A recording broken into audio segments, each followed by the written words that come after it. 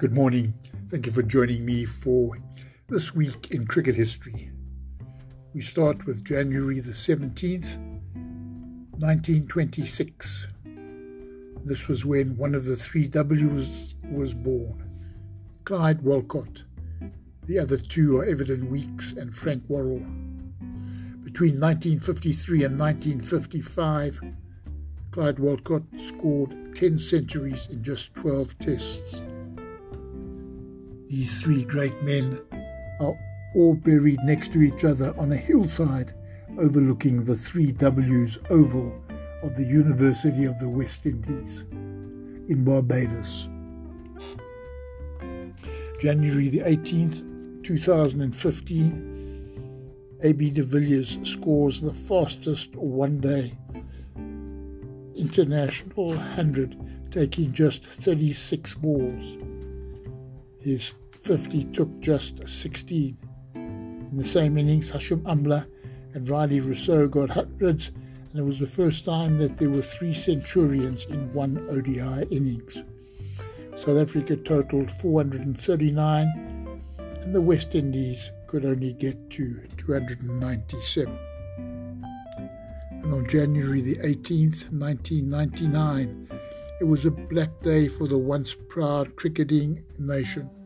West Indies were beaten by 351 in the 5th Test by South Africa in Centurion to complete a miserable Love 5 whitewash, the first in their history. On January the 19th, 1922, an invincible run machine was born. At the age of 18, Arthur Morris was the first man to make a century in both innings of his first-class debut. So it was no surprise that in his first 4 tests against England in the 1946-47 series he made 300s. But his wicket was vulnerable to Alec Bedser, who dismissed him 18 times. That was a test record until Glenn McGrath went one better, dismissing Mike Atherton for a 19th time in 2001. January the 19th, 1930, was the birth of the only South African to play 50 tests before isolation. This was Johnny Waite, who scored 4 centuries and averaged over 30 for South Africa. On January the 20th, 1977, Paul Adams, who was described as bowling like a frog in a blender, was born. He was to become South Africa's youngest Test cricketer. He played 45 tests, taking 134 wickets. He also had 24 ODIs where he took 29 wickets, and his first-class record is 412 wickets in 141 games.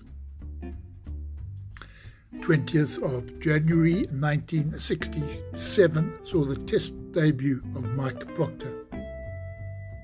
He took 3 for 27 and 4 for 71 in the 3rd Test against Australia in Durban.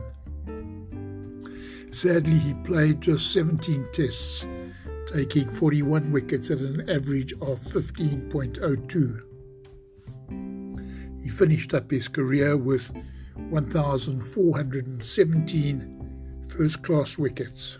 And on January the 21st, 1991, David Gower and John Morris hired the Tiger Moth and buzzed the Carrara Oval where England were playing with Queensland in a warm-up game. And January the 21st, 1956 was the day that English Test captain played rugby for his country. Sadly for him, Wales triumphed 8-3 at Twickenham.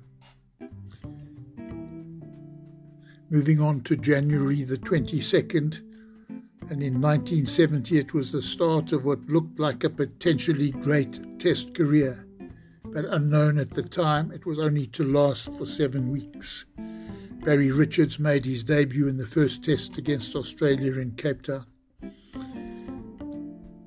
The other debutants that day were two fellow Durban High School old boys, Lee Irvine and Dennis Gansey, plus Graham Chevalier.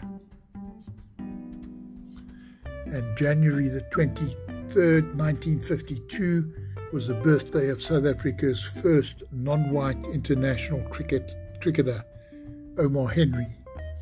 He did so at the 1992 World Cup and then test debuted against India at the age of 40. He took 434 first-class wickets. And on January the 23rd, 1995, there was a great display from Fanie de Villiers for South Africa against Pakistan at the Wanderers. He smashed 66 off just 68 balls and then took 6 for 81 and 4 for 27. South Africa won the test match by 326 runs. Thank you for listening. Have a great day.